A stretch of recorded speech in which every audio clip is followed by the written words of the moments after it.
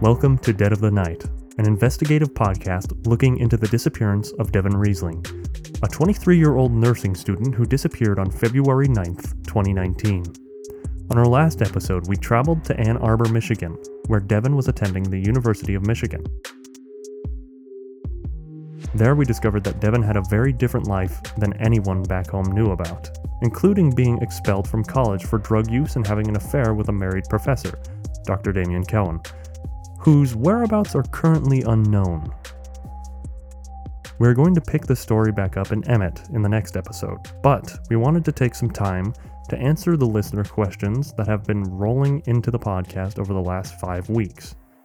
Our first question is a voicemail from a listener that we received back in episode 3. Hi guys, this is Jenna from Canastota, New York, and I was wondering, did Devin have any friends who lived up by Boiling Springs, or maybe had a vacation cabin up there? Thanks. Love the podcast.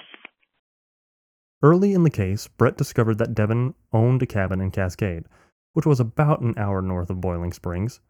However, Brett confirmed with the family that the cabin had not been used. It was locked the entire week of Devin's disappearance, and there was no sign of a break-in, no hidden keys outside, or anything like that. So Brett quickly eliminated that as a theory. Hey Kenneth and Jessica, my name is Diane. I know you guys will probably go over this in a future episode, but I really just wanted to know if a missing persons report has been filed for Damian Cohen yet. Thanks for the podcast. Bye. Thanks for your question. Brett and Kenneth and I have been looking into this extensively, and so far, this is what we've found. There is no missing persons report filed for Damian Cohen. We've spoken to friends and former colleagues at the University of Michigan and found that after he was fired, Damian told several people that he had accepted a position at a university in Chicago and was moving away. Then he deleted his Facebook account, the only social media account he had, and his friends slowly stopped hearing from him. That didn't seem unusual to most of them. Most people describe Damian as a reclusive and private person who sometimes went on vacation without telling anyone and often deleted his social media only to reappear again later. Both of his parents are deceased, and he has no siblings or close relatives that would have noticed if he went missing. His ex-wife, Grace Cooper, declined another interview with us, but her sister, Damian's former sister-in-law, did respond to our inquiry and confirmed that Grace has not seen or heard from Damian since he was fired from the university in October 2018. She also heard rumors that he accepted another position at a university in Chicago. However, Kenneth and I have called every university and hospital in Chicago and many other nursing schools around the country and haven't yet found one who hired Damian. We were running into so many dead ends while tracking Damian down that Brett actually reached out to a colleague of his, an experienced skip tracer who specializes in tracking down people who are difficult to find. We will update all of you when and if we find Damian's whereabouts. Hey, my name's CJ. I'm from Florida. Just want to say I love the podcast, and I just finished listening to episode 2. I'm a little bit behind. I'm still catching up. So sorry if this question actually has already been answered, but I was just thinking about it. I wonder, Isaac mentioned that Devin answered a phone call from her mother in the middle of the movie. Isn't it possible to, check, phone records, or, can you confirm that this call was made? Thanks again for taking my question, and I love the show. Can't wait to hear the rest. Thanks. First and foremost, I want to thank you for asking this question because, to be completely honest, this was something I had completely overlooked. I took a closer look at the cell phone data from Devin's iPhone, and I was unable to find any phone calls from that day at all. Devin last received a phone call the night before, February the 8th, which was from Isaac.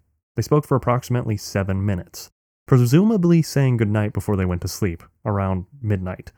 And that's it. That's the last time Devin's phone is used to make or receive a phone call. This leaves us with only 2 options, really. Either Isaac was lying about the phone call, which makes no sense considering that, to his credit, everything else he has said about Devin's last day has checked out, which leaves the only other possibility, which is that Devin may have had a second cell phone. On our Facebook group, another listener asked if Devin had been in communication with Dr. Damian Cohen in the weeks and months leading up to her disappearance, and the answer to that question is that either they weren't in communication or Devin only contacted him on a secret second phone, because there were no text messages or calls from Damian on Devin's iPhone, even all the way back to when she first got her phone in December of 2018. So, the theory that Devin had a second phone is a possibility that we are going to cover more in our next episode. So again, thank you so much for pointing this out. And honestly, it just goes to show how much the community can help in this case, whether it be bringing us tips or pointing out things that we may have missed or overlooked. So again, I thank you so much for this question, and thank you everyone who is listening or sending us tips or questions. Our next question was sent to our email from a listener named Matthew W. It reads, I was curious about Devin's dad. Is he still in prison? And if not, was he in prison at the time of Devin's disappearance? My girlfriend and I were discussing the podcast one day, and we remembered the interview with Patty, where she mentions that Devin's dad had hurt her in the past. It just made us wonder if there is any chance he may know something. I know it might be far-fetched, but I've heard stories before of prisoners getting mixed up in gangs that sometimes will threaten family members of inmates to get control or manipulate them. So I just had to ask if that was an angle you had considered. To answer your question, Matt, we know that Devin's father, Ricky Riesling, is still incarcerated. He is being held at the Idaho State Correctional Institute, and he's up for parole next year. Currently, we're working on setting up a phone interview with him, so keep listening for that in a later episode of the podcast, and we will certainly explore any and all leads that arise after that interview. My question is more of a comment, I guess. I was wondering what you made of the fact that Garrett claimed to be in communication with Devin after her disappearance through an Instagram profile. Thanks.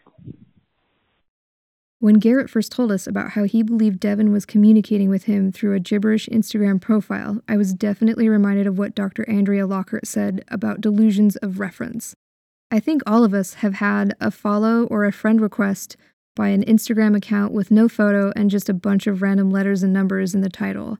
It's clearly just a spam account, and the fact that Garrett has assigned some meaning to this is somewhat concerning about his mental state. That being said, we are going to investigate this more in a coming episode, just to be completely sure.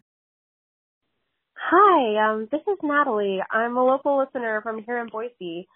I just wanted to say thank you guys so much for looking into this case. I know that Devin's disappearance hasn't really gotten any media attention, and it's such a shame. So I'm really glad that someone is out there looking for her and trying to get the word out. So my theory is that Devin went up to the hot springs by herself. I've actually been up to that exact hot spring spot before, and there really is something magical about being in a hot springs in the snow, so I understand the appeal. My theory is that she drove up there, got stuck in the snow, and then she left on foot to go try and find help, like get a ride or call a tow truck or something, and unfortunately, I think she probably died from the elements. I don't know if you guys know about this, but just last year, there was a guy here in Boise that went for a run in the foothills, and during a snowstorm, and he ended up getting up there and freezing to death. So it can be really dangerous, especially at night. It can get really cold here in Idaho, and I know there was a snowstorm coming in that week. So I just wanted to see what you guys thought about this theory. Okay, bye. The theory that Devin died from the elements after her car got stuck in the snow is definitely one that we have put a lot of consideration into. That is why Brett brought in cadaver dogs, actually, to search the area around her car. But unfortunately, when the dogs didn't find anything, that theory became less and less likely. So, if you think about it, Devin was 6 miles south of the cabin, which had no sign of any human activity all winter. No ashes in the fireplace, no open food cans, nothing. She was also 17 miles north of the city of Crouch, and a website about snowshoeing estimates that the average hiker wearing snowshoes only travels about 2 miles an hour. Without snowshoes, that number probably drops, so let's estimate 1.5 miles an hour. That means it would have taken Devin around 25 hours of walking to reach the closest town of Crouch. Additionally, the temperature the night of February the 9th was only around 15 to 20 degrees with winds around 15 miles per hour, leading to a 6-degree wind chill temperature. In those conditions, hypothermia can begin in as little as 30 minutes. So it seems very unlikely that Devin ever made it as far as Crouch or any further. Therefore, If Devon had perished from the elements, her body would have been located within the zone that was searched by the cadaver dogs. Since the cadaver dogs did not find any remains, it seems reasonable to conclude that Devon did not die from the elements in that area. At this point, I think we can reasonably conclude that whatever happened to Devon, she must have gotten into another vehicle at some point. There's really no other explanation. Our next question came from our Facebook page from a listener named Danielle. It reads, I was wondering if Garrett would be willing to hand over the GPS information that he got from the tracker he put on Devon's car. Maybe you could shed light on her movements in the days and weeks leading up to her disappearance. That's a great question, Danielle, and the answer is that we are definitely trying to get that information. Unfortunately, it's up to Garrett to cooperate with our investigation. Just to update everyone about where the case is at with law enforcement at the moment is that we have been keeping the Gem County Sheriff's Office apprised of all the developments we have found, and we are really hoping that they choose to reopen this investigation because a search warrant for Garrett's home, his van, his records, including the GPS records from Devon's car, all of these things would go such a long way in finding Devon. So, we will update you all if and when the Sheriff's Office responds to our requests. Until then, we're trying to contact Garrett, but so far he's been very uncooperative. Hi. I feel like this may have been covered already, but I'm going to ask anyway. I'd like to confirm if Devon's bank accounts and credit cards have not been used since her disappearance. Thanks. Since February 9th, 2019, Devon's bank account has never been touched. She does have a single charge on her credit card from about a week after this date, but it was an automatic utility payment that withdrew every month on the same date. So no, her cards have not been used. Likewise, her name or social security number has not been used on any job applications, credit card or loan applications, utility bills, public tax records, vehicle registrations, or air travel records since before February 9th. What's up? This is Doris. I'm calling from the IE. I was wondering if any neighbors saw Devon's car leaving the night she disappeared, or if by chance any neighbors saw or heard anything else that night. I'm loving the podcast. Bye. Brett canvassed the neighborhood and found that none of Devon's neighbors saw or heard Devon leaving the house that night. However, Devon did have a neighbor who left for work around 4:30 a.m. and noticed that Devon's Ford Explorer was not parked in the driveway where it normally was parked. And Patty and Devon's home don't have a garage. So this tells us that Devon likely left the house with her car between 11 p.m. and 4:30 a.m. It seems like Devon was a very secretive person. We saw it with Garrett. And I mean, just the fact that Devon's own best friend didn't know that she had a stalker, it's honestly crazy to me that you wouldn't tell your own best friend about that. And then in Ann Arbor, she only told a certain amount of people about Damien. Like, her own roommate did not know about this man that she'd been seeing for 2 years. And not only that, but she told everyone in Idaho, that she put college on pause so that she could take care of her mother. Nobody in her hometown knew that she'd been kicked out. So obviously Devon was capable of keeping a secret and even lying. My question is, what else was Devon lying about?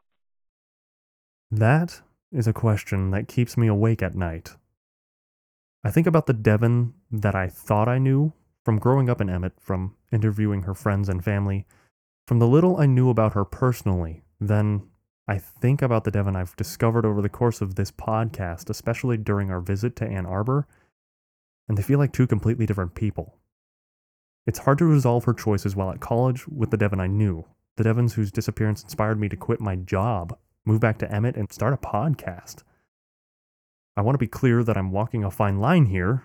The purpose of this podcast was to find out what happened to Devon, to bring her home safe or get justice for anyone who may have harmed her. However, what I never predicted would happen over the course of this podcast was the fact that Devon had so many skeletons in her closet. I'd be lying if I said I was totally comfortable airing her dirty laundry to the world. However, it's not like I can censor the darker aspects of her life from the listeners, especially when they could be crucial to solving this case. So, at the end of the day, it doesn't matter if Devon used drugs or had an affair with a married professor or lied to everyone about getting kicked out of school. Nobody deserves to be abducted or murdered, regardless of their social background or occupation. I want to be very careful here in maintaining that regardless of what Devon may or may not have done, She still deserves justice, still deserves to have her story told, and still deserves to be found.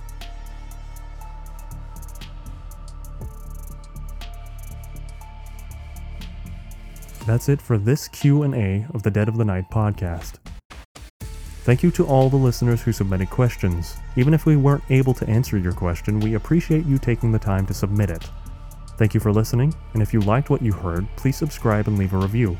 And of course, if you have any information about Devin Riesling, please call the tip line at 208-398-3110.